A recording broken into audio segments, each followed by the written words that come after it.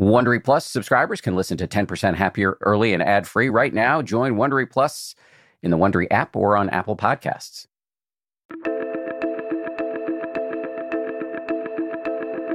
This is the 10% Happier podcast. I'm Dan Harris.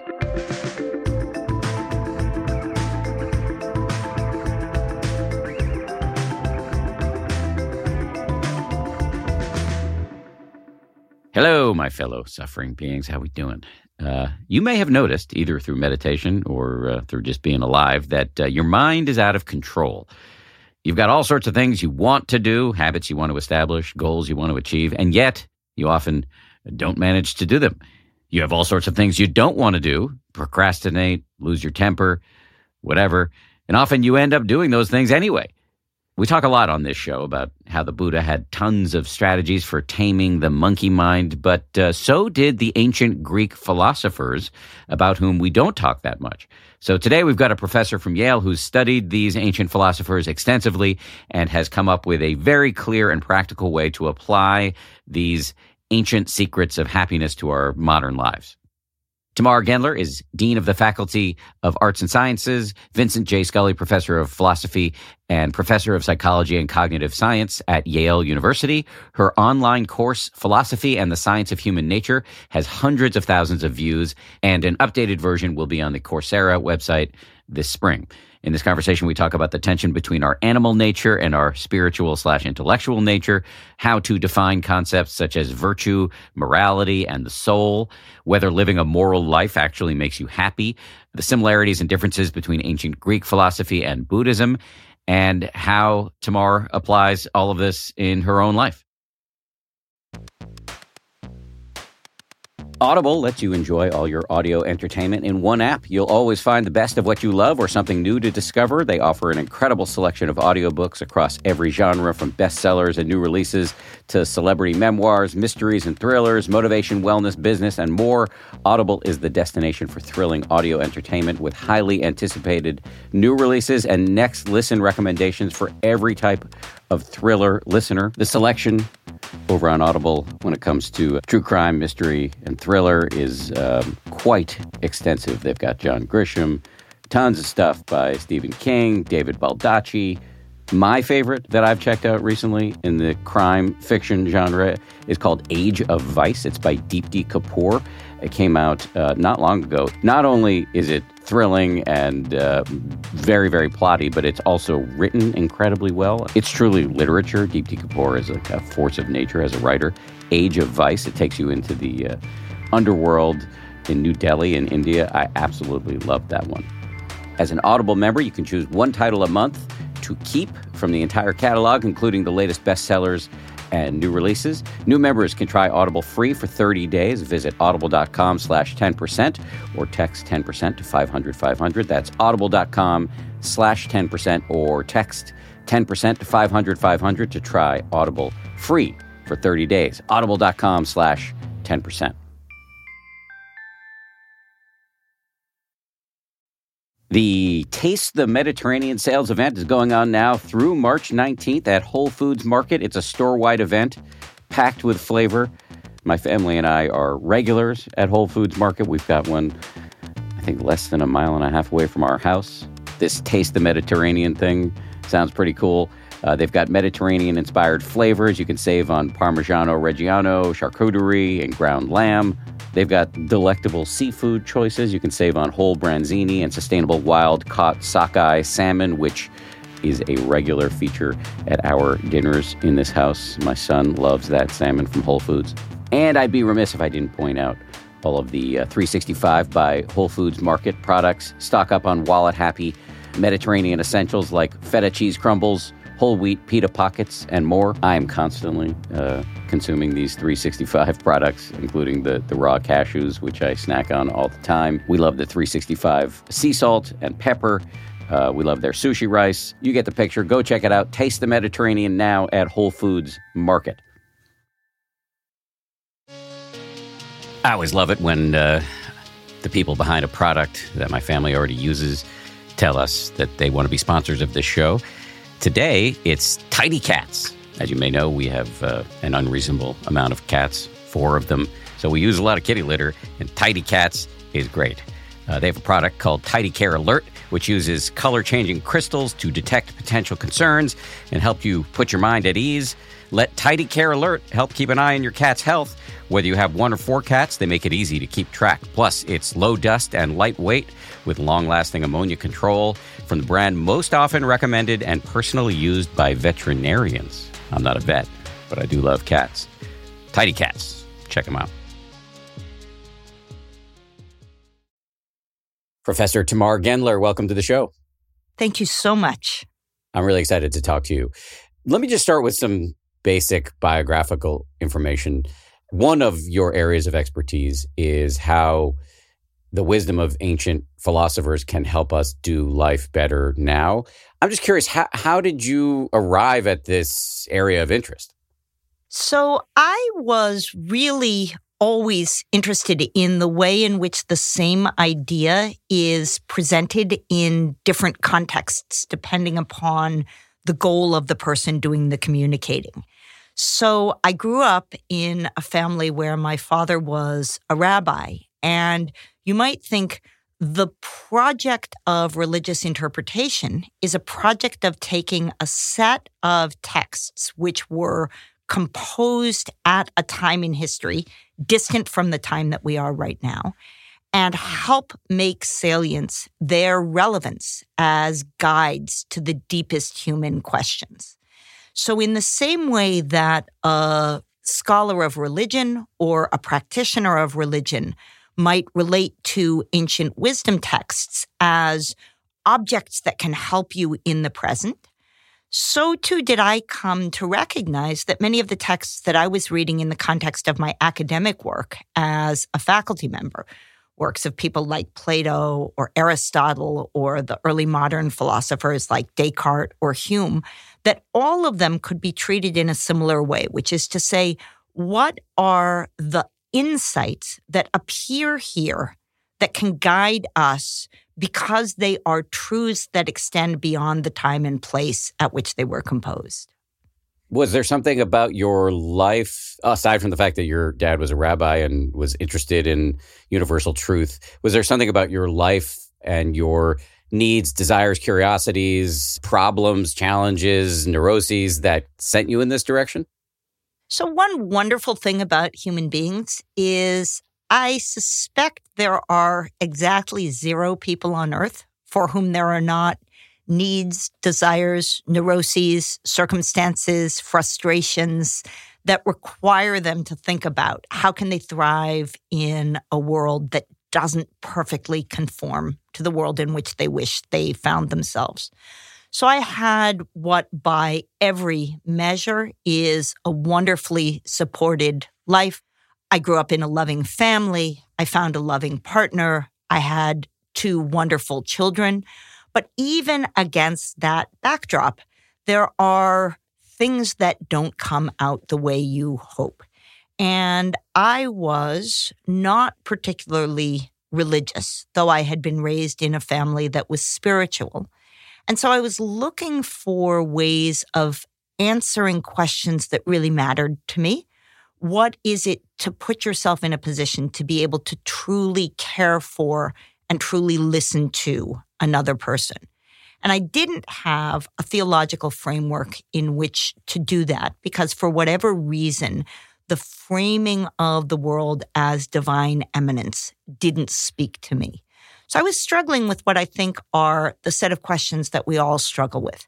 How do I live in a world so full of imperfection in ways that I can care both about those close to me and about those further from me, in ways that I can take joy in what I'm doing at any given time? And for me, the set of wisdom texts that spoke most effectively to the kinds of questions and concerns that I had were a set of texts that were pretty cleanly, logically structured in the way that philosophical texts are, as opposed to another modality of something that is, for example, associatively structured in the way that metaphor or mysticism is. I think what you're describing is pretty common these days. You have people who, quick way to put it, the sort of common parlance way to put it is I'm spiritual but not religious. I mean, everybody, whether they're spiritual, religious, or, hardcore atheist, everybody needs purpose or meaning, whether they're aware of it or not. Everybody lives in a confusing, entropic world. And what we're now seeing is that we're looking for meaning in places that are somewhat surprising, from work to SoulCycle to meditation apps, as mainstream religion loses its appeal for many people. Yeah, I mean, I would say all of us live in a world where there are earthquakes and fires. That is to say, all of us live in a world where there is unimaginable degree of human suffering. And all of us also live in a world where the people we love and care about most are sometimes going to disappoint us. So both in the very narrow sense of daily life, no one's daily life goes perfectly, and in terms of the planetary situation that we inhabit, there will always be an extraordinary amount of human suffering. And what to do in the face of those two facts, the very personal reality of frustration and the very, very objective reality that there is suffering which we can only do a small bit to alleviate. Those are going to be constant truths. And the question is, how, in a world of which that is true, can we build lives that feel meaningful to us and that, I would also say, are meaningful to others? We care both about how it feels to us and about what it does in the world. We're going to talk about the overlap between Buddhism, which is something I know a little bit about, and these ancient folks. But you can find many of the same themes in shamanism, in Judaism, Islam, you name it, in these traditions that were separated by both geography and chronology. Is the answer just blazingly obvious that if you think hard about the human condition, you're just going to come to the same conclusions no matter when or where you are?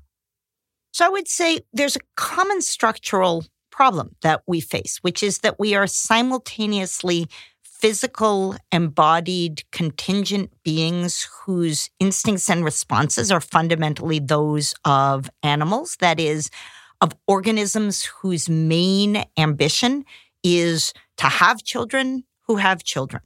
So one fact about human beings always and everywhere is our embodied nature. And that means all sorts of things. It means we're hungry. It means we're thirsty. It means we're sexually attracted to things.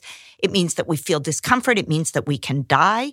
All of those are a set of truths. At the same time, human beings are capable of abstraction. They're capable of representation. They're capable of seeing one object as standing for another. They're capable of sophisticated emotion. And they're capable of planning and seeking to influence the world, both directly at the moment and indirectly in long-term ways. And I would say the tension between being a finite physical being and a conceptual, intellectual, emotional planning being, the tension that produces requires strategies for resolution. And I would say all of the wisdom traditions to which you advert are different attempts to resolve the tension between our animal nature and our spiritual, intellectual, emotional nature. And you're convinced, I think you are, that even though these wisdom traditions are ancient, they really can apply to what's going on in our lives right now. I can imagine somebody listening to this saying, well, the Greeks, the Romans, the Buddha, the shamans in the jungles of South America, they didn't have to deal with always-on technology. They didn't have to deal with climate change. They didn't have to deal with political polarization of the variety that we're seeing now. There's so many modern problems that one could possibly argue are unprecedented. So I think there are, at any moment in history, a set of problems which are distinctive to that time. So we have a set of problems which are raised for us by modern technology. You just listed an excellent set thereof. But we don't, in, for example, the part of the world where we have this technology, face the rate of child mortality that was typical among individuals who are living at Greek and Roman times. We have, as a society, developed alternate views of the way in which gender does or doesn't allow somebody to be an effective thinker. That is, in the ancient Greek and Roman world, it was hard for people to see women as full cognitive equals, whereas in the contemporary world, it is, in most communities, accepted that gender or sex is not what's determinative of cognitive capacity. So yes, there are going to be differences. Those differences are useful to look at both directions. It's useful to see that when you read back at the beginning of the Iliad, the story is about a fight over a woman who has been enslaved to be a mistress to one of the generals, and nobody in the story thinks that's a problem. So recognizing that we've made moral progress in terms of our capacity to understand subjectivity, that's a difference between the modern world and the ancient world. So too, the kinds of distractions that people face when you're reading an ancient Greek story, they're looking at the shape of the fire and it's mesmerizing. Is that similar to or different from the way in which looking at your iPhone is mesmerizing? Same in some ways, different in others. So I find that there is sufficient commonality for it to make sense to look across worlds. But yes, there are real differences. There are ways in which the modern world has things that the ancient world doesn't, and ways in which the ancient world has things that the modern world doesn't. And noting that alongside noting the commonality is part of what makes it valuable to use ancient texts. All right. Having set the table in that way, and thank you for your hand-holding, let's talk about some of the key terms that you use or that the ancients were using. One of them is eudaimonia. Yes. What does that mean? So the central phrase, the eudaimonia, has at its center the word daimon, which is transliterated in English Daimon.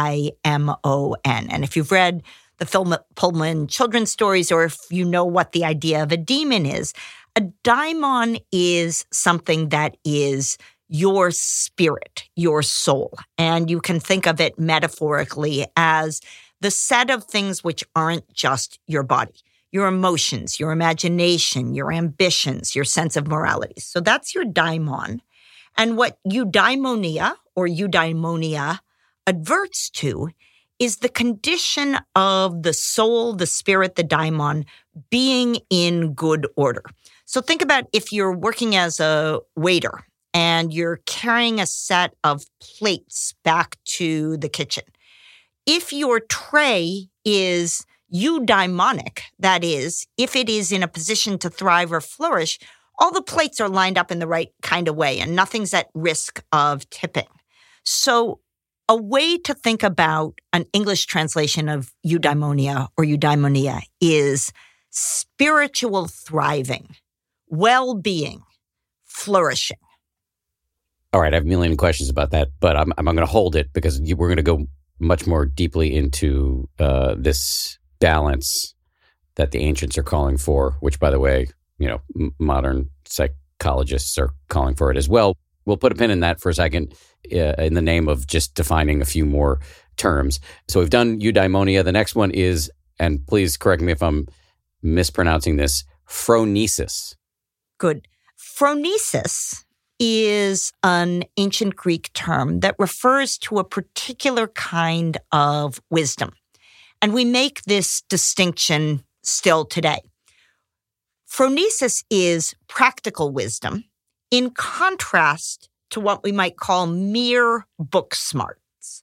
So somebody might be theoretically wise. They might know a lot of information. They might have a full encyclopedic sense of the structure of the community of which they're a part, but they might nonetheless lack practical wisdom. So the term phronesis refers to the kind of wisdom and understanding that has two really crucial characteristics. One is that it is sensitive to situation. It is responsive to what is specific about the moment.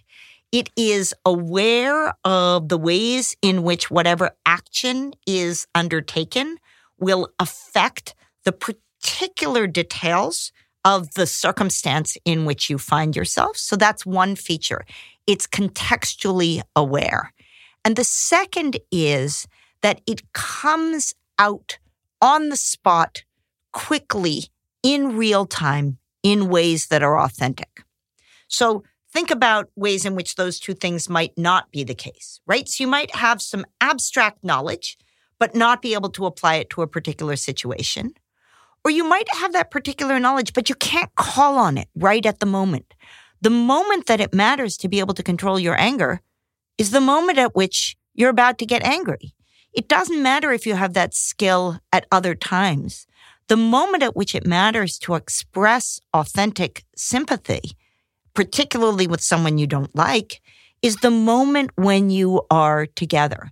And so phronesis involves having cultivated in yourself the capacity to respond instinctively at a moment in a way that you wish you would respond that is sensitive to the particularities of that moment.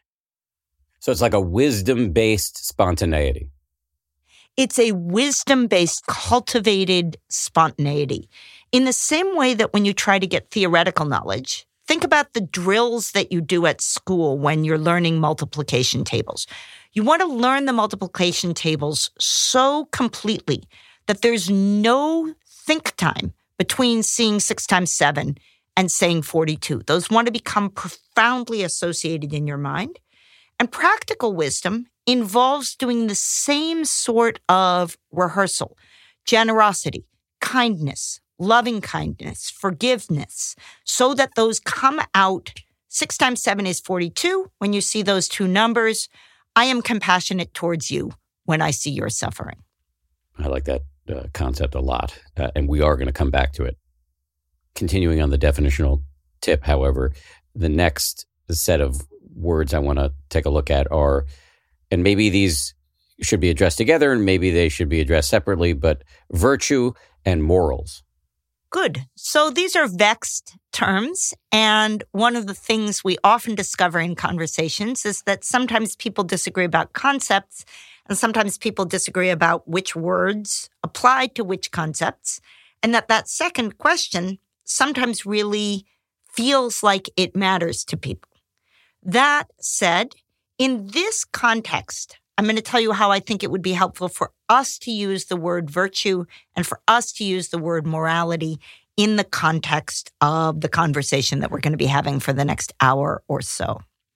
So let me start with morality because that's a more general term in this context. Morality is roughly relating to the world with the recognition that you are not the only person in it.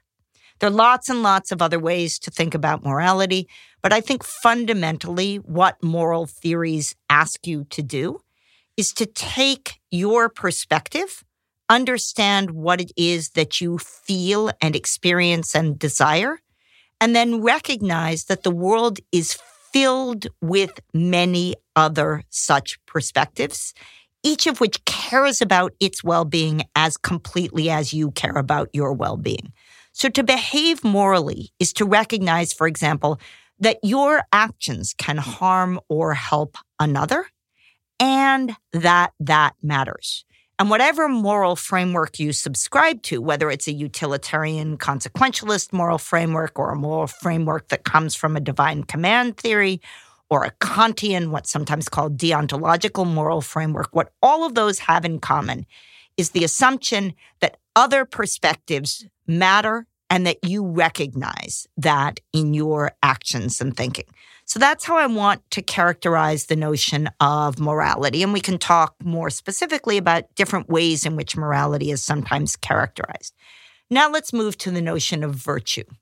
The notion of virtue, in the way that I'll be using it in our conversation, is a notion of a really good bundled package of ways of doing things that tend to help morality. So it's as if there's a giant menu and people have thought really hard about which things go together really well. So if you're going to have this kind of first course, it really makes sense to have this kind of second course, and it'll really go well if you drink this kind of liquid. A virtue is like that. A virtue is a set of practices that are likely to help you be moral in a wide range of cases. So, for example, according to the ancient Greek tradition, wisdom, courage, moderation, and justice, with a special notion of justice, are the four cardinal virtues. So let's think about bravery. So bravery is standing firm in the face of frustration, standing firm in the face of fear, standing firm in the face of disapprobation. And the ancient Greek picture says it is useful, if you want to be moral, to be brave, because it allows you to carry through on your moral actions. But, says the ancient tradition, in order to be brave, you have to recognize that bravery is in between two things, each of which is dangerous. One of those things might seem obvious, which is being cowardly. So being brave is standing up even in the face of discomfort, even in the face of fear, even in the face of criticism. It's moving forward with something that you're committed to, even when it's not easy to do so. But bravery also needs to be distinguished by something on the other side, which is recklessness or stubbornness. And just as it's possible to, instead of being brave, be cowardly, so too is it possible, instead of being brave, to be reckless or stubborn, right? You want to persist in the face of others telling you not to, but not if they're right. So the virtue tradition involves developing very subtly calibrated habits of response to the world, like being brave, that are exquisitely sensitive to the ways in which bravery can easily slip into either cowardice or recklessness, and that as it avoids the other, it moves towards the one. Would it be safe to say that morality, I love your definition of morality, relating to the world as if you're not the only person in it. Would it be safe to say that morality is, to put it in my terminology, morality is a kind of pulling your head out of your ass and seeing that you're not the only person on the planet and that other people matter too. And virtue are the tools with which one leads a moral life.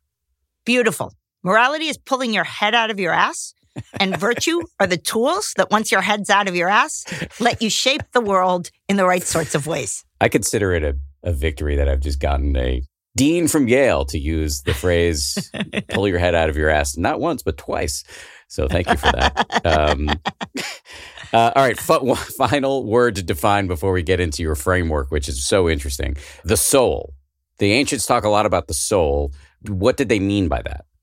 So every culture tries to figure out a way to talk about the part of us that isn't just our body, the part of us that is aware of the world and able to communicate with the world. And so when I use the word soul in my conversations about the ancient Greek or ancient Roman or early modern tradition, all I mean by soul is mind, spirit, emotion, all the parts of you that aren't physical. So something that isn't in your soul is the orange juice that you drank for breakfast this morning. The orange juice that you drank for breakfast this morning is in your body, and there's lots of relations between your body and your soul. But roughly speaking, your body is the thing that's circumscribed by your skin, and your soul is the part of you that is abstract, intellectual, emotional, spiritual, conceptual. Any of the terms that describe you as a thinking or feeling thing, as what philosophers sometimes call an agent or a patient in the world. An agent is somebody who does things in the world. A patient is someone who is affected by the world. So your soul is the part of you that affects and is affected by the world intellectually and emotionally. Great. Super helpful. thank you again for your patience with me and walking me and, by extension, everybody else through the basic terms here. Much more of my conversation with Professor Tamar Gendler coming up after this.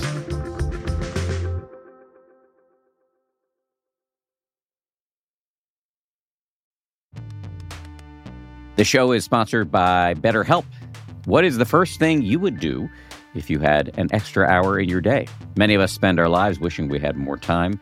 Therapy can help you figure out what matters to you so you can do more of it. This is something I've spoken about at length for many years with my therapist, as somebody with a pronounced tendency toward overscheduling, working on figuring out what I care most about, what matters most to me, has been very useful when it comes to setting priorities. If you are thinking of starting therapy, give BetterHelp a try. It's entirely online, designed to be convenient, flexible, and suited to your schedule. Learn to make time for what makes you happy with BetterHelp. Visit BetterHelp.com/happier today to get 10% off your first month.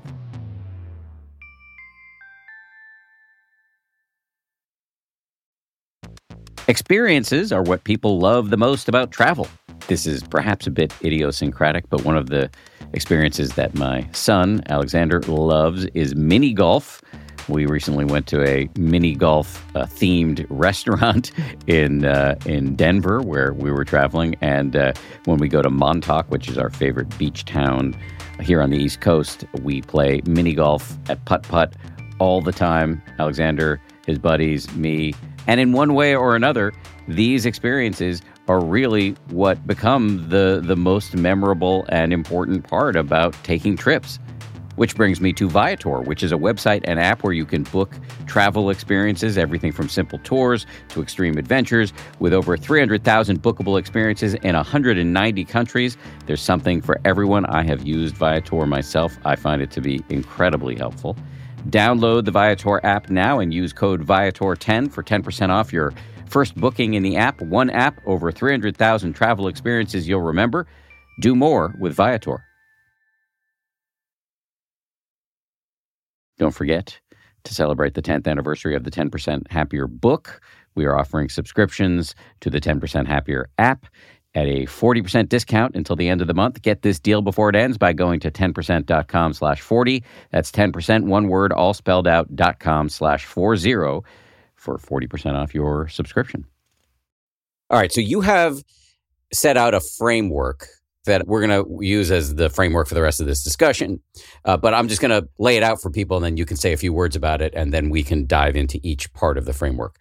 The top of the pyramid is Socrates, who has an observation about human nature.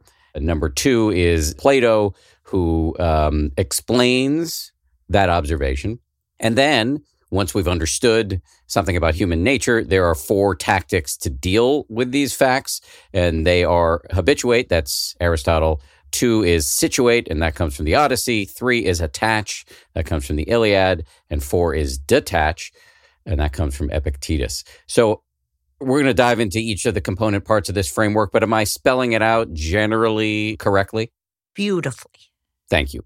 So let's go into the observation, which is the first part of this framework. Socrates had an observation about who we are and how we operate. What was it?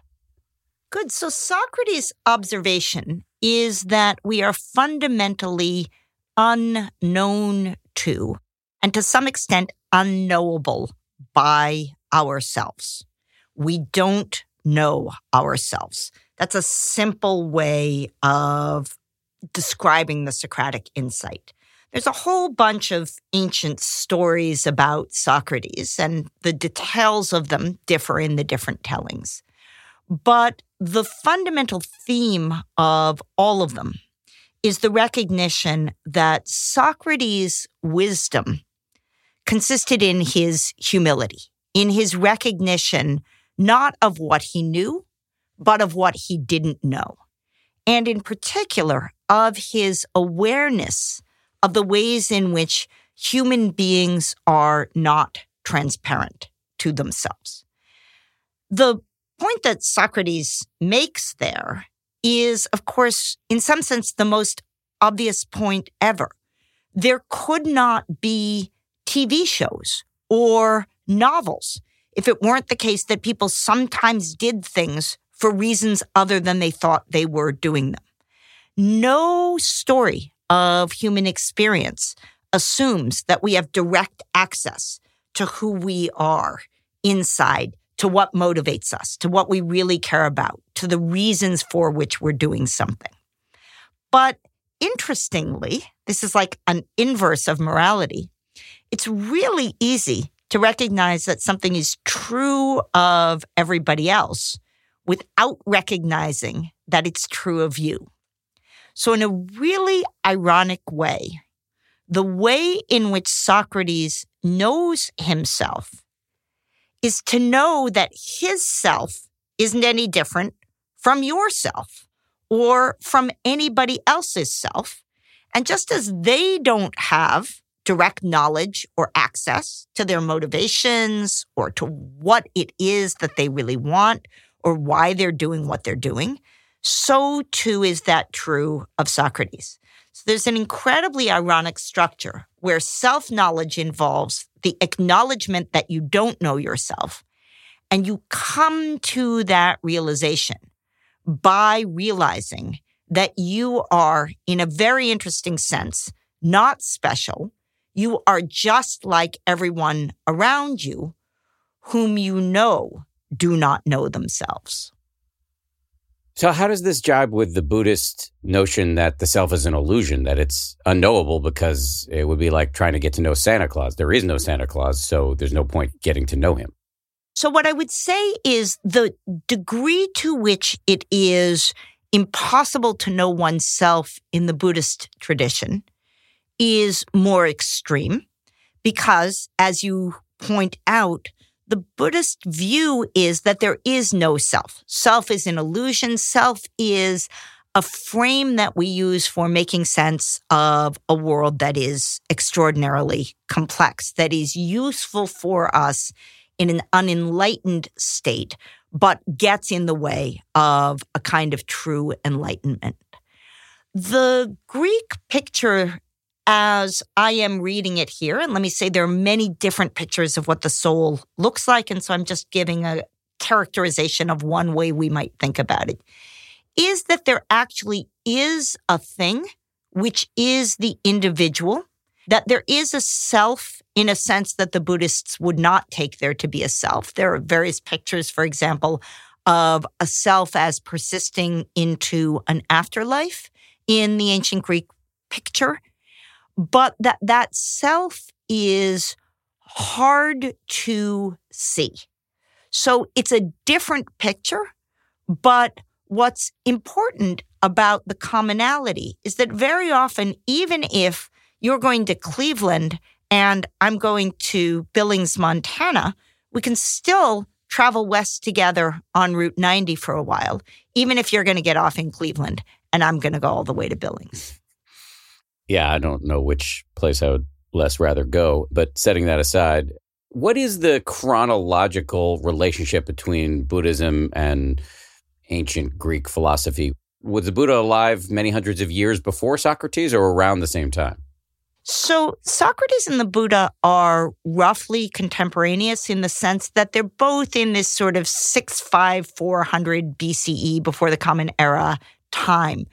There is some speculation about what kind of interaction there is, both between the Buddha and the Buddhist tradition, and in particular the Stoic tradition, which starts in the ancient Greek and Roman world in about the year 300 BCE. But I am not a historian, so what I want to claim is contemporaneity without making any hypothesis about the relation across the worlds. Fair enough. Okay, so that's the conclusion. That's Socrates. Then we move on to Plato, who has the explanation of the Socratic conclusion. Again, the Socratic conclusion is we don't know ourselves, and it may be impossible, or at the very least, very hard to know ourselves. And that's just a fundamental fact about the human condition. And then Plato comes in with an explanation of this conclusion. What did Plato say? So what Plato says is, no kidding, we don't know ourselves because we're made up of a huge number of different parts, and each of them experiences the world in different ways and feels inexplicable to the others. So in particular, Plato uses a metaphor. He says that human beings have what can be helpfully thought of as three parts: what he calls reason, what he calls spirit, and what he calls appetite. So let me start with appetite. That's the big part of us that basically we share with non-human animals. It's basically consumption and procreation, anything that's required for our continued well-being. And that part of ourself wants to deal with the here and the now and the available and that which is giving simple pleasure. So there's a big part of us that is appetitive, that is responsive to really, really immediate features of the world. But in addition to that, says Plato, we have two other parts of ourselves, which he calls the spirited part and the rational part. The spirited part of ourselves is responsive to social approbation and disapprobation. Basically cares what other people think of us. And it does that in such a way that it too gains pleasure or pain from being accepted or rejected. So in the same way that you can be hungry in your appetitive part or feel pain in your toe, so too can you be hungry in your spirited part. You can be hungry for love, or you can feel pain at the rejection of some approach that you have made towards someone you care about. So those are two parts of the soul: the appetitive part of the soul, appetitive from appetite, and the spirited part of the soul, the part of you that cares about social approbation and disapprobation, social approval and non-approval. Finally, says Plato, you have what he calls a rational part of the soul. That's the part of you that's capable of planning and having long-term thoughts about what you do and what you want to be. And the rational part may have very different pictures about which of your spirited or appetitive desires you ought to be indulging at a particular moment. In addition, your rational part is the part that does all the talking. Your rational part has the ability to speak in words. Your appetitive part has the ability to speak in things like your stomach grumbles or your hands are tapping because you're nervous and anxious.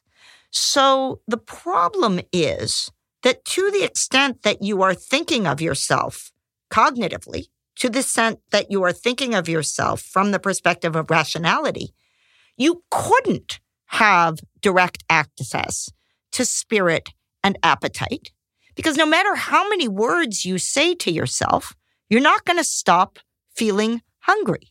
What speaks to appetite is food and procreation.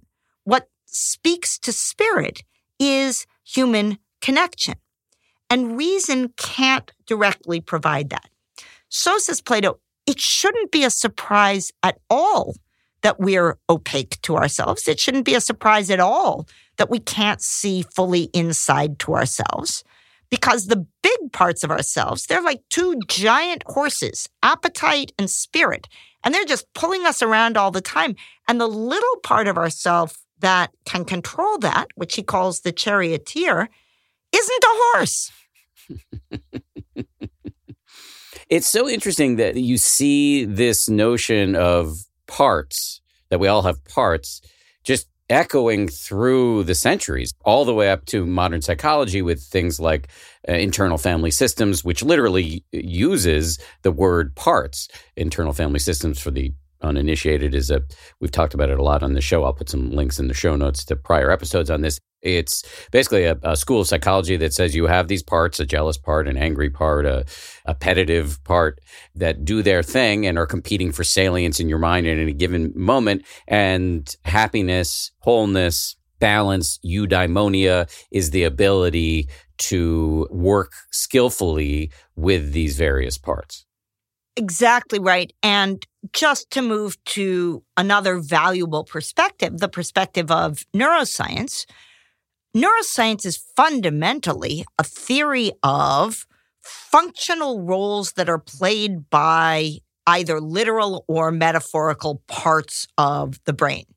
Roughly speaking, the pieces of our brain evolved independently to do different kinds of things, right? We got a really big bunch of stuff in the back that's visual cortex that helps us take in information from the world that is presented to us visually. And then we have another part of ourselves that takes in information auditorily, and then we have emotional information that comes in and stuff that comes in through smell and stuff that comes in through memory. And notice that these can be in conflict in really simple ways. We have a set of structures in our brain that tell us whether we're moving or not. And we have a set of structures that proceed through our visual system that tell us whether we're moving or not.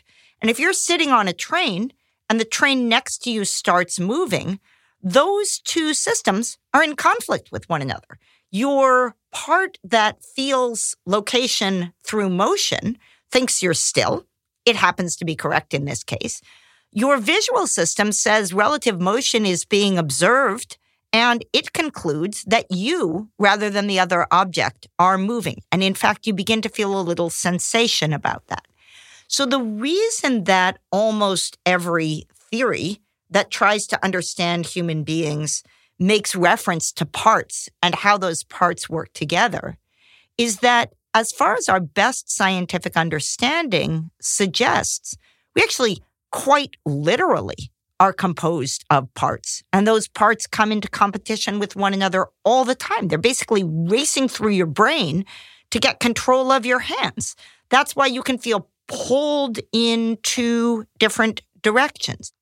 Okay, so Socrates and Plato tee us up. They've given us a description of the human situation. We, per Socrates, are opaque to ourselves. And then per Plato, of course, we are opaque to ourselves because there's just so much shit going on in there at any given moment. It is hard to be happy or content or eudaimonic at any given moment because there's chaos and cacophony inside and out. And that then tees up these 4 tactics that you talk about in your course that can help us deal with the facts on the ground. The first of the 4 tactics is, this is your term that you use, habituate. What do you mean by habituate? So think about the kind of being we've just discovered we are. We've got a little tiny horse driver and 2 giant horses who are running off, responding to things that have been true and motivating for human beings for the last few million years of evolution. So one of the things to recognize is that's what we're made of.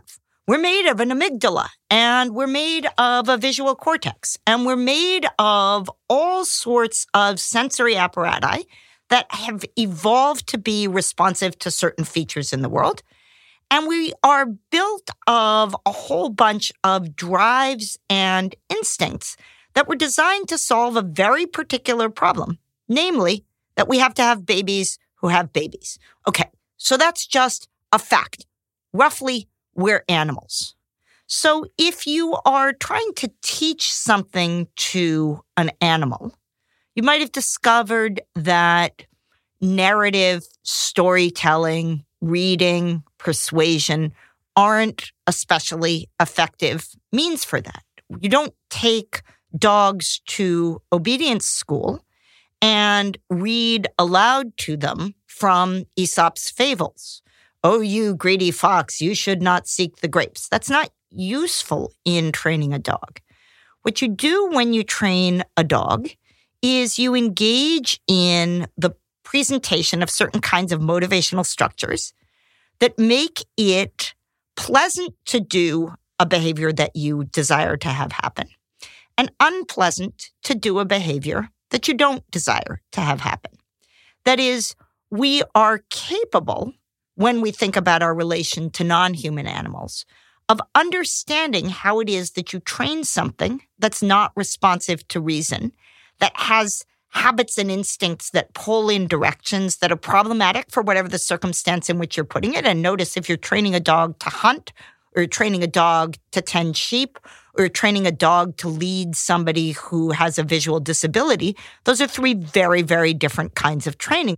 So just as you can train a dog, you can train yourself.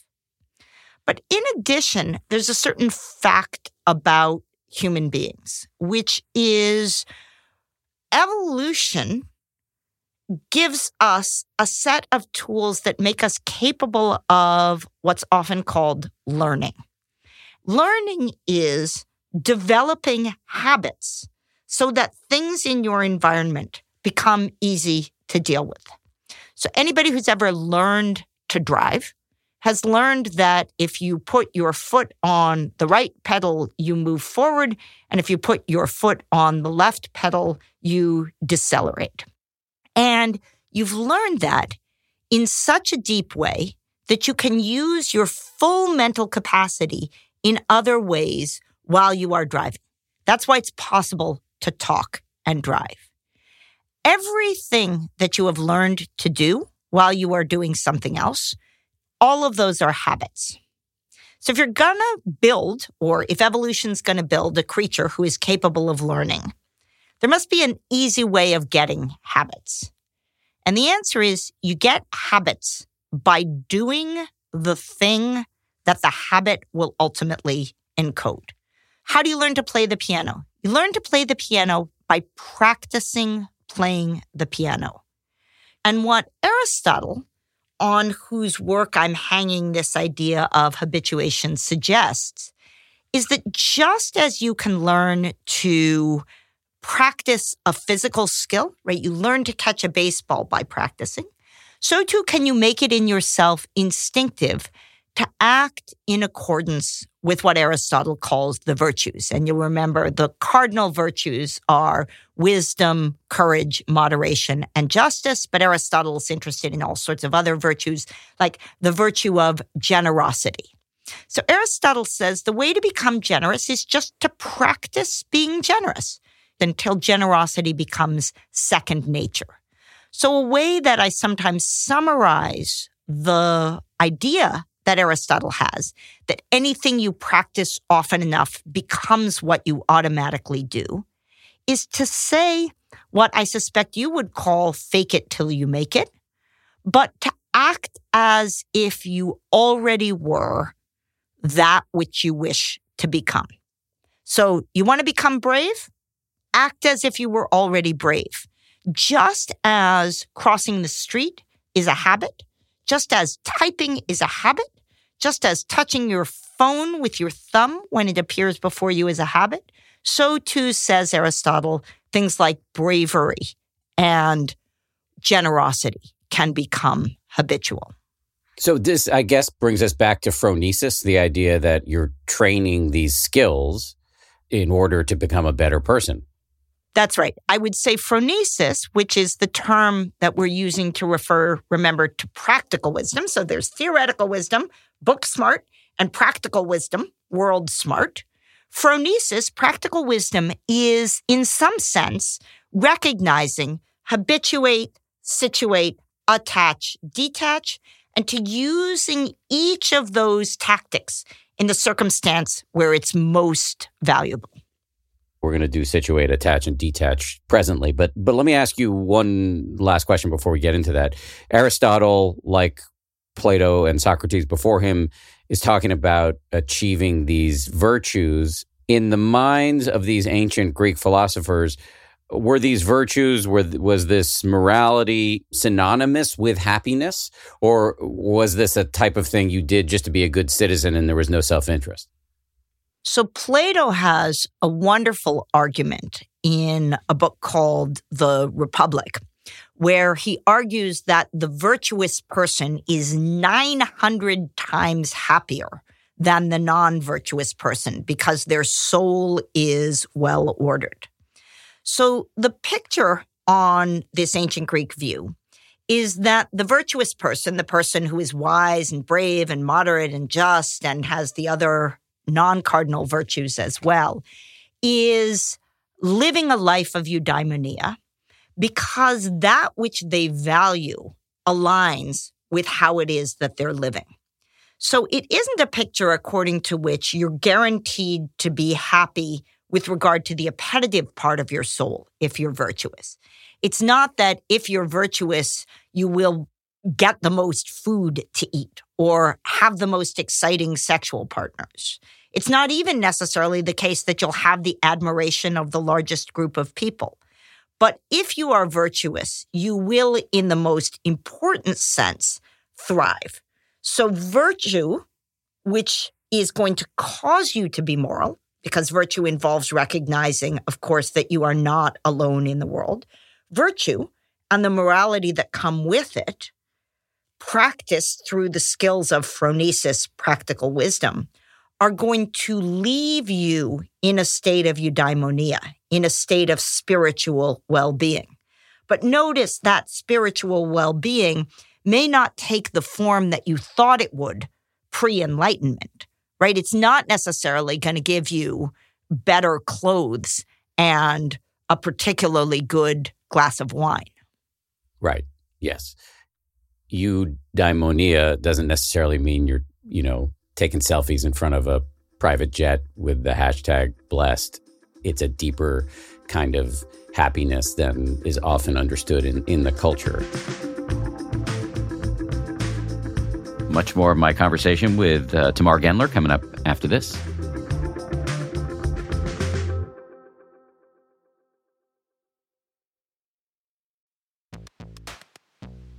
When it comes to hiring, don't go searching for the one. Just meet your match with Indeed. If you need to hire, you need Indeed.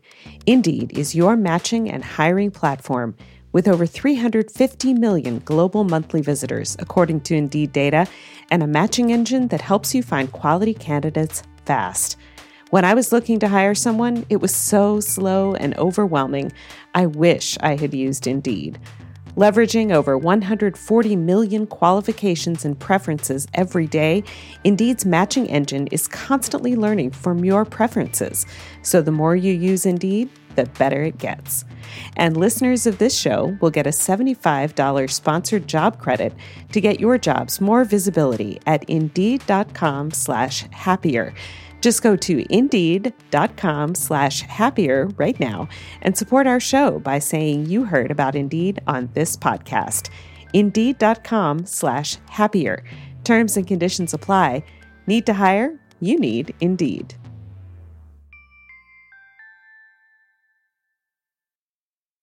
I had a very pleasant experience shopping on Quince.com. Very easy to use website, and they've got a terrific selection.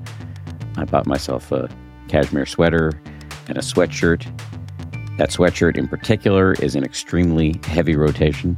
If you watch the YouTube version of this podcast, you will see it. Or if you see me on social media occasionally, I'm wearing my Quince sweatshirt. And I have to say, the prices are hard to beat for a luxury brand. What's more, Quince only works with factories that use safe, ethical, and responsible manufacturing practices, along with premium fabrics and finishes. Indulge in affordable luxury. Go to quince.com/happier for free shipping on your order and 365-day returns. That's QUINCE.com/happier to get free shipping and 365-day returns. Quince.com/happier.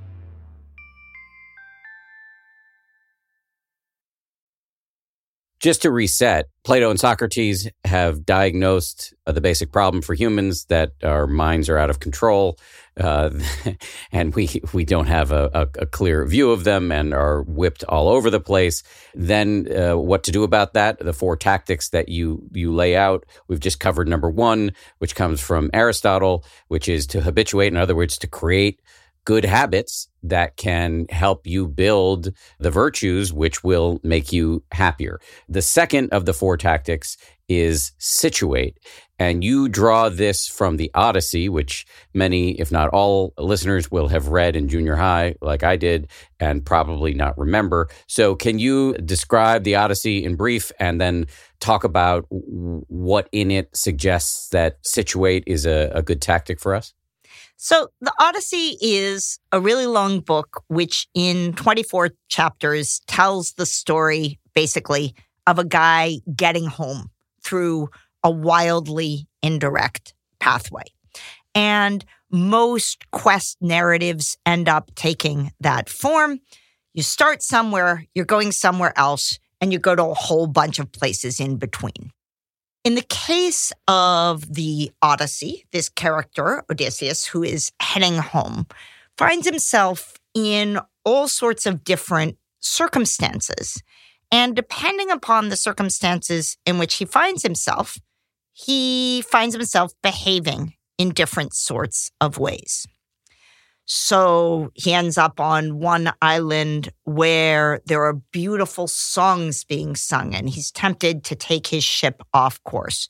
And he ends up on another island where everybody gluttonously eats and indulges themselves in those ways.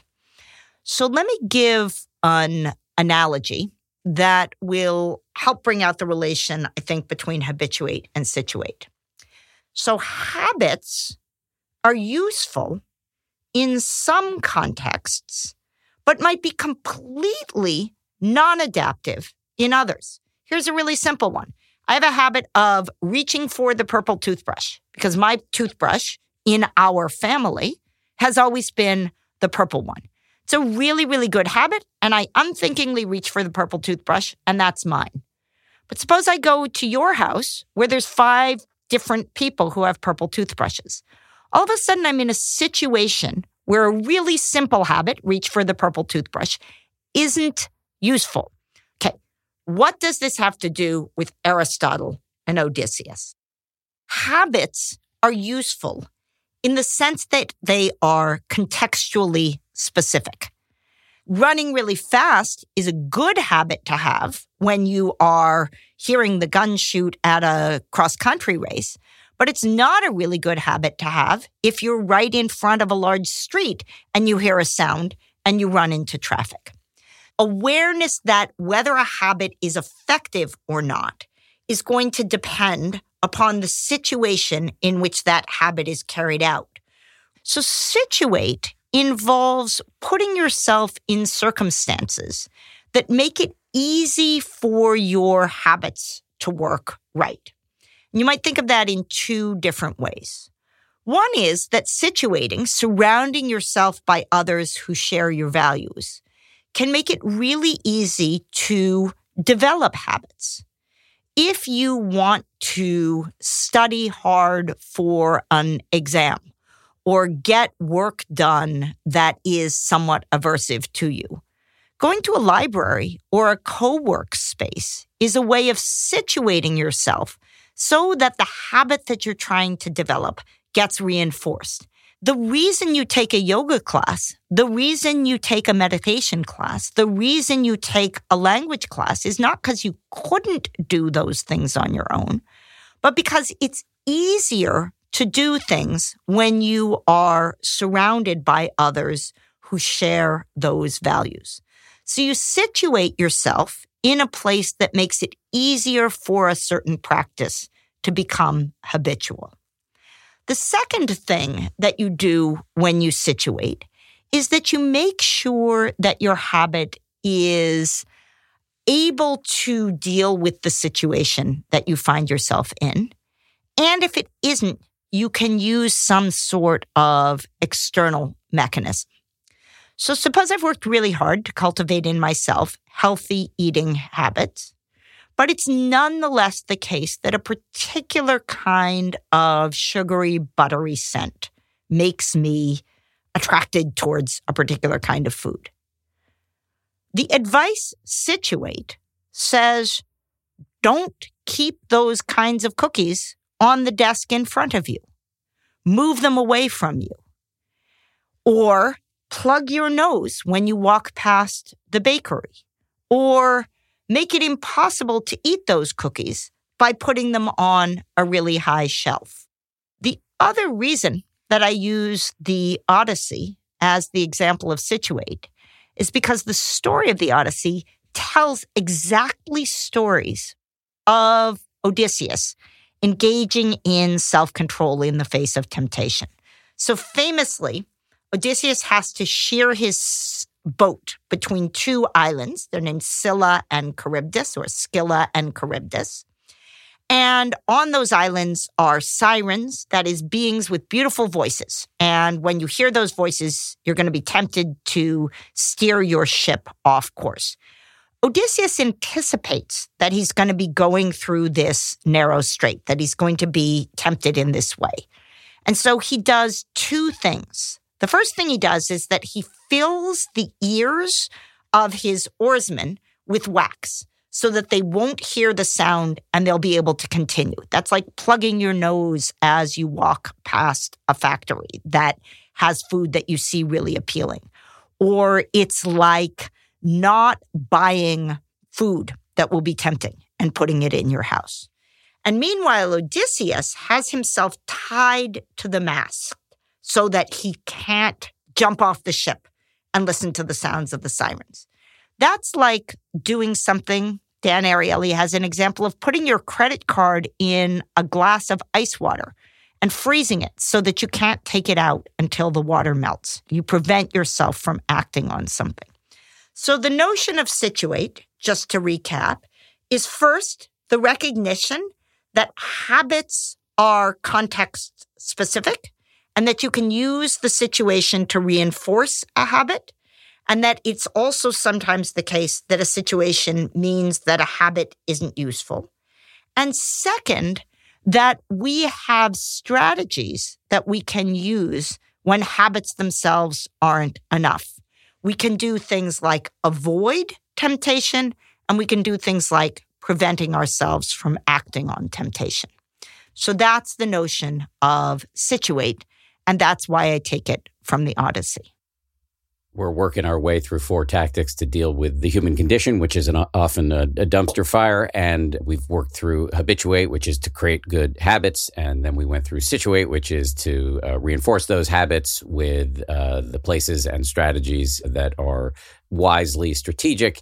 And we're moving into the 3rd tactic, which is attach. And you marshal your evidence in support of this strategy from the Iliad, which, if memory serves, is the sequel to the Odyssey.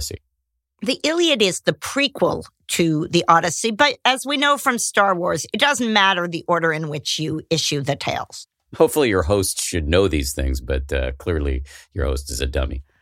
You know, I actually think temporal order and narrative are highly flexible things. So the Iliad, the prequel to the Odyssey, is the story of the war from which Odysseus is heading back, roughly. So the Iliad is the story of what's called the Trojan War.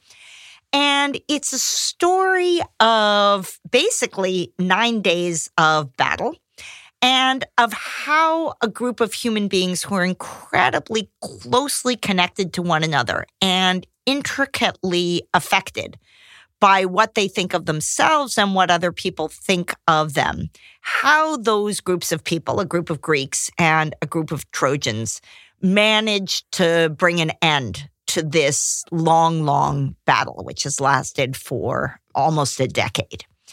And the picture here is that there's a sort of square in which we can operate. We can habituate, we can move over and situate. And one of the things we can recognize is that when we situate, one of the best ways to take advantage of circumstance is by exploiting the fact that we are profoundly social beings. So ultimately, we have this spirited part of ourselves, as Plato would say. Ultimately, we care what other people think. We spend the entirety of junior high school, the entirety of development into adulthood, working out where it is that we want to fit in the social world. And the capacity to care about others, both with the passion that love provides and with the passion that hatred provides, both with the passion that jealousy can give and with the incredible joy that comes from generosity. That's what I mean by the tactic of attach. So notice, all of these involve recognizing that you have a little driver who isn't a horse, who has to figure out how to talk to the horses. One way to talk to the horses is to cultivate habits in the horses. Another way to talk to the horses is to situate the horses, right? Put them in places where there's plenty to eat so they don't fight, or where they have a bridle on them so they all move in the same directions. That's situate. Another thing you can do with the horses is you can attach them. You can surround them by other horses who are acting in the way that they're acting. So that comes to be and feel natural to the horse. There's a beautiful metaphor in the Buddhist tradition of yoking an elephant who is to be tamed to an elephant who's already tamed. And thereby the elephant comes to see that this mode of being in the world is available to it. So the category of things that I'm calling attach, which I put in the context of the Iliad because it's a story of love and war and jealousy and hatred and fighting and friendship and how painful it is to lose someone you love and how frustrating it is to be defeated by someone that you saw as an enemy. All of what that story is about is the incredible power that we have to use social situations to cause us to behave either more or less in the ways that we reflectively want to behave. Yeah, there's so much overlap here with Buddhism, which talks about the importance of Sangha or community, which I often describe as like the HOV lane or carpool lane effect of meditating or doing life with other people who take this stuff seriously. And then you see it in modern psychology, and habit formation is bolstered by having social support. In other words, being around people who are trying to do the same things you're trying to do. And that brings us to the fourth of the four tactics, which is detach instead of attach. And this comes in your schema from Epictetus.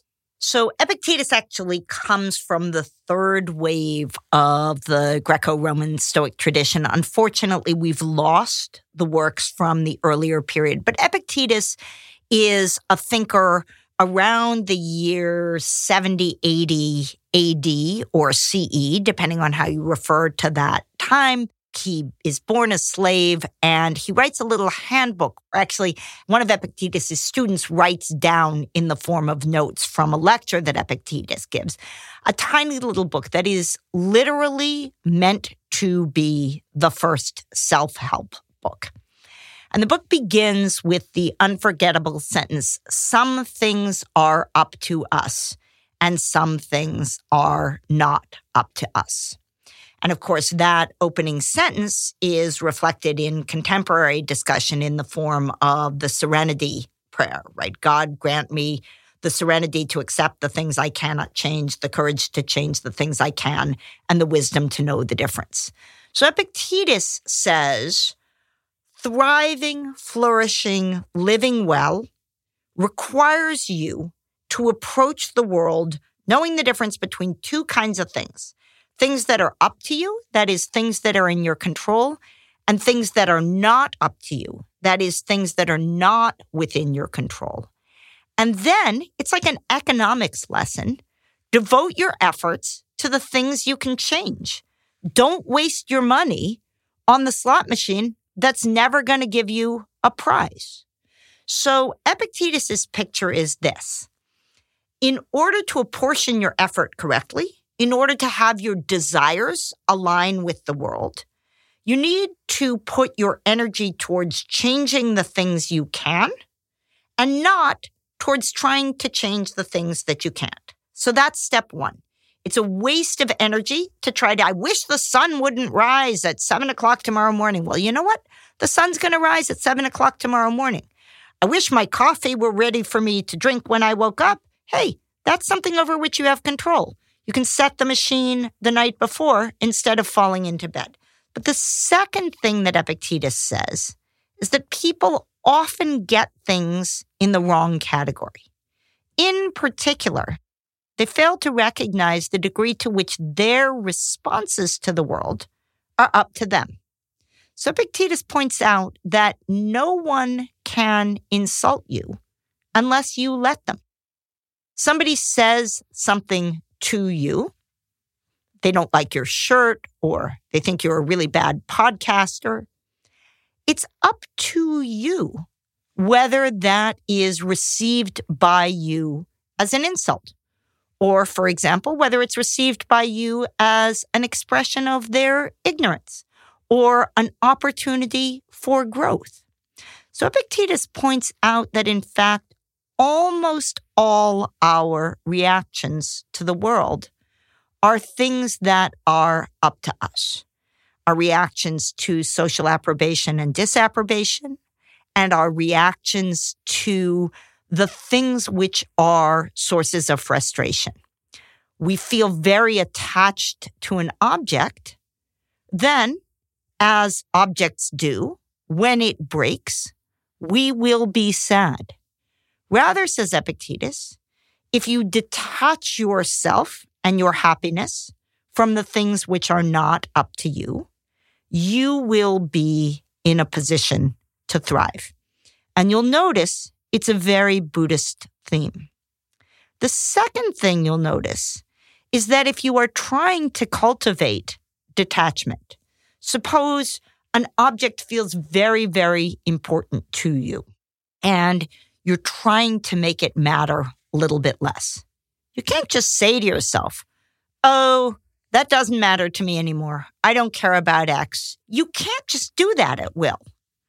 But, notes Epictetus, there is a way you can do it, which is that you can try to cultivate habits that make it easier for you to detach and reattach to the things which matter, for you to distinguish between what is and isn't in your control and the ways in which you relate to them. So notice that we have a square. Habit is a way of controlling our instincts, but habit is both dependent on and affected by our situation. Our situation is largely shaped by the social interactions that we find ourselves having through attachment. But how we interpret and understand those social interactions, the way in which they motivate us, is actually much more up to us than we would think, not directly, but indirectly through our ability to cultivate and create habits, and so on through the quartet. Okay, so we've just walked through all of this. We walked through the diagnosis of the human condition and 4 tactics to deal with it. Where does this leave us at the end here? So what I would say is I've hung on a particular set of enduring texts, what I think is a really easily universalizable, tangible way of thinking about a particular problem that we all have, which is basically we do stuff we wish we wouldn't do, and we do it because of the fact that we are both human and animal. And I happen to have attributed the first of those to Socrates and the second of those to his student Plato. But basically, it's a universal human truth that we don't always end up being able to do what we wish we would have done at the moment. And that one of the reasons for that is because we're built up out of a whole bundle of stuff. And then I said, look, if we're built up out of a whole bundle of stuff, what's a relatively easy way to think about how to get that bundle well ordered? How to get the plates balanced on the tray so that we can carry it around? And what I said is, here's 4. We can form habits. We can put ourselves in useful contexts. We can surround ourselves by people and take advantage of the ways that motivates us. And we can recognize the way in which our reactions to things are a lot more up to us than we thought they were, especially if we use habits to cultivate instincts that we care about. And I happened to attach each of those, habit to Aristotle, situate to the Odyssey, attach to the Iliad, and detach to Epictetus. But you could do this exact same storytelling using a set of novels. You could use this exact same storytelling in the context of a 12-step program. I've given you a set of tools that actually underlie first rational behavioral therapy and then cognitive behavioral therapy. So all of these are intended to be tractable, understandable, easy to hold on to in the moment. And notice, of course, that that's the lesson that we would expect to be the case. It's not useful if something rips to have the Scotch tape that you use back at home. It's useful to have the Scotch tape ready to hand. The metaphor that Epictetus uses when he writes his handbook of something that's ready to hand is actually the metaphor of having a sword ready to draw at the moment. So part of the reason for putting these in snazzy little heuristic form, habituate, situate, attach, detach, is to have them be ready to hand. We do well when something is easily available. And something is easily available when it's put into a simple form. And that's part of why you need to have your podcast every week, right? It's not enough just to say once, here are some tactics and strategies for flourishing and thriving. It's not enough to meditate on Tuesday and then you're done meditating. Exactly because we are the kinds of beings who are helped by heuristics, habituate, situate, attach, detach, we are beings who need such heuristics.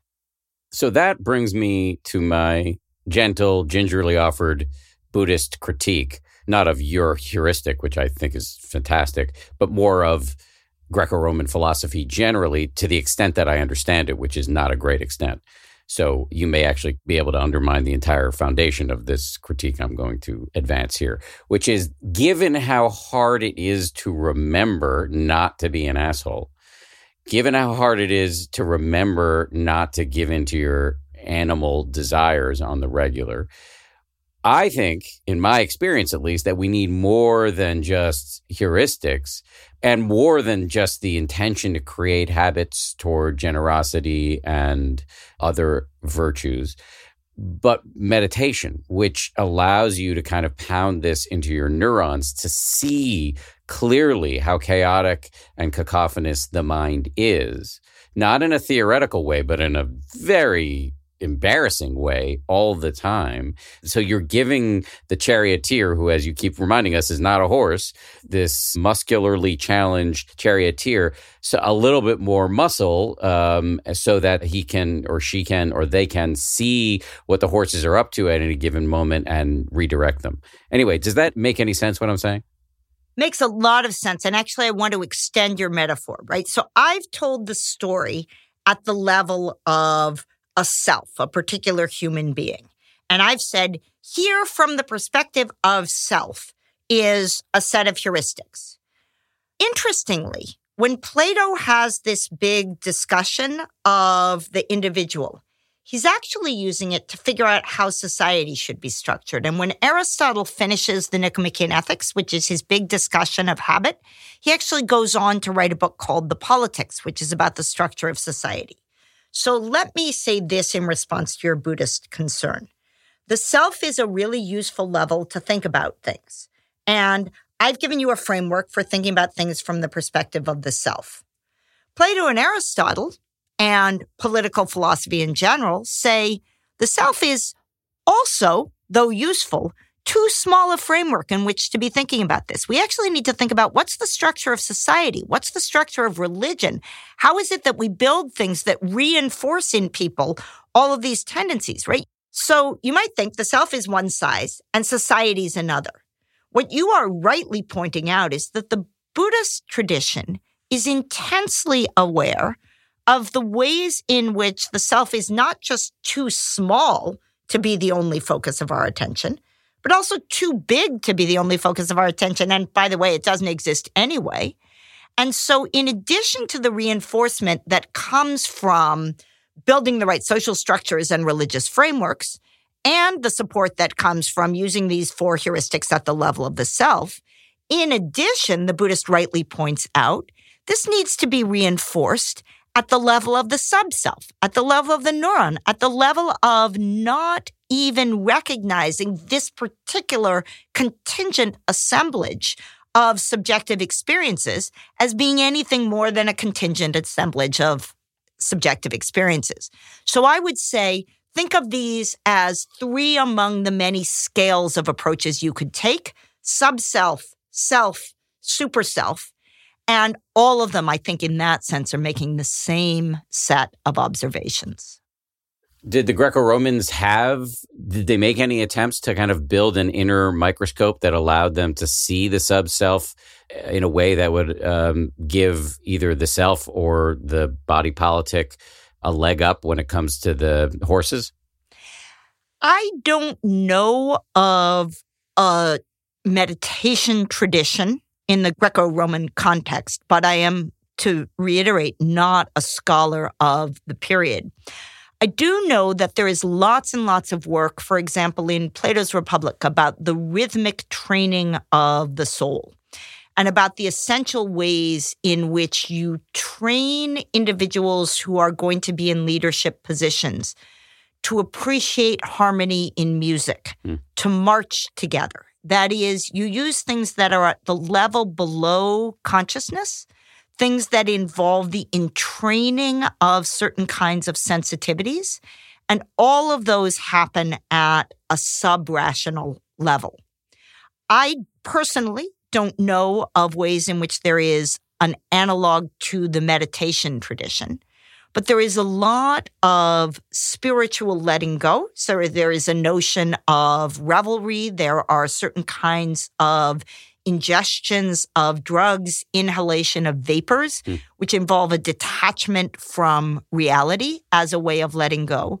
But I would say, to my knowledge, the closest analog to the practice of meditation is the practice of the cultivation of sensitivity to harmony.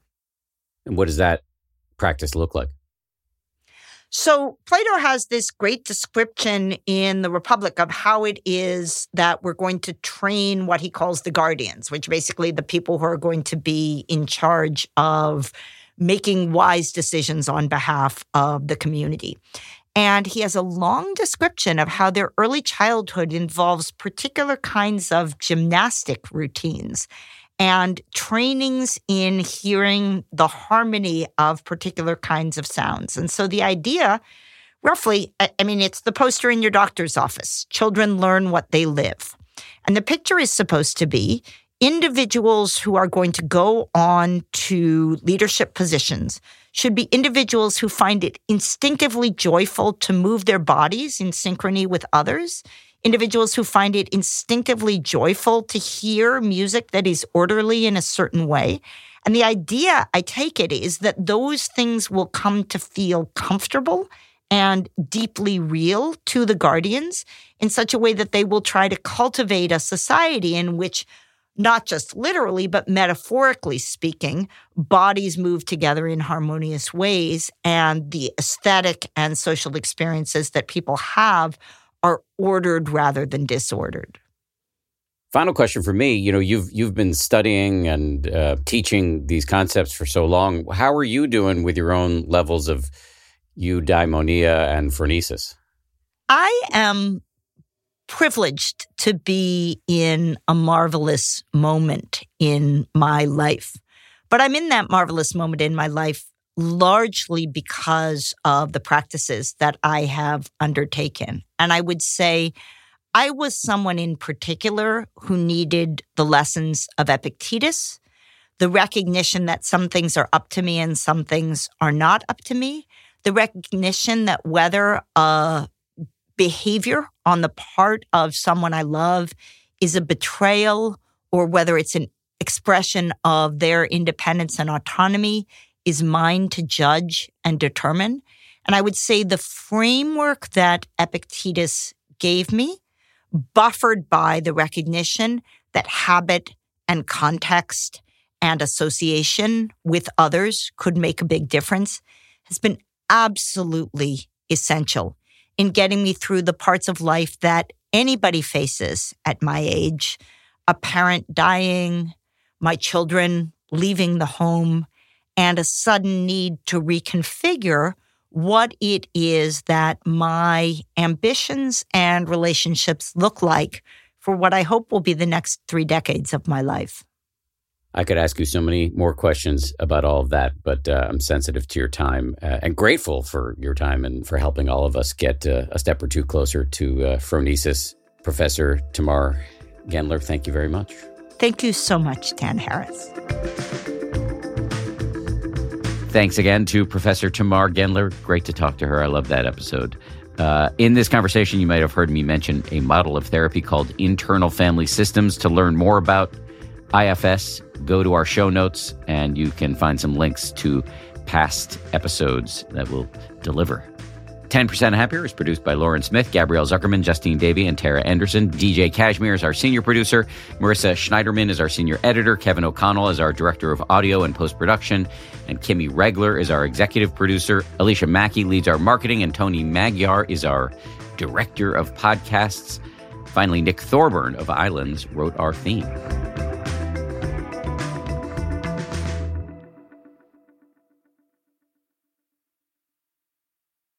If you like 10% Happier, and I hope you do, you can listen early and ad-free right now by joining Wondery Plus in the Wondery app or on Apple Podcasts. Prime members can listen ad-free on Amazon Music.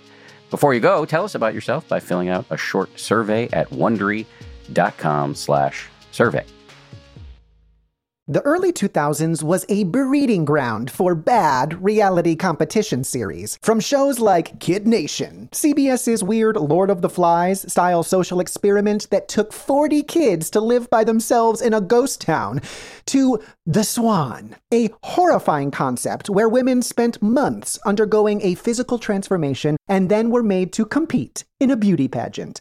Hi, I'm Misha Brown, and I'm the host of Wondery's podcast, The Big Flop. Each episode, comedians join me to chronicle one of the biggest pop culture fails of all time and try to answer the age-old question, who thought this was a good idea? Recently, on The Big Flop, we looked at the reality TV show The Swan. The problem, this dream opportunity quickly became a viewing nightmare. They were isolated for weeks, berated, operated on, and then were ranked by a panel of judges. Follow The Big Flop on the Wondery app or wherever you get your podcasts. Hey grown-ups, the Cat in the Hat Cast is a new podcast from Wondery, perfect for the whole family. Join the Cat in the Hat and your favorite Dr. Seuss characters as they get whisked away on a new adventure every week. Fish dreams of creating his very own polite and quiet podcast. That is, until he gets a surprise visit to his Fishbowl podcast studio from the Cat in the Hat himself, and it becomes very clear that the cat has other plans for the podcast. And those plans are the opposite of quiet. Sing along to new favorite songs, try your luck at Titanic tongue twisters, have some fun with wondrous wordplay, and most importantly, bring your family along for all of the adventures in the Cat in the Hat Cast. Follow the Cat in the Hat Cast on the Wondery app or wherever you get your podcasts. You can listen to the Cat in the Hat Cast early and ad-free on Wondery Plus. Join Wondery Plus in the Wondery app or on Wondery Kids Plus on Apple Podcasts today.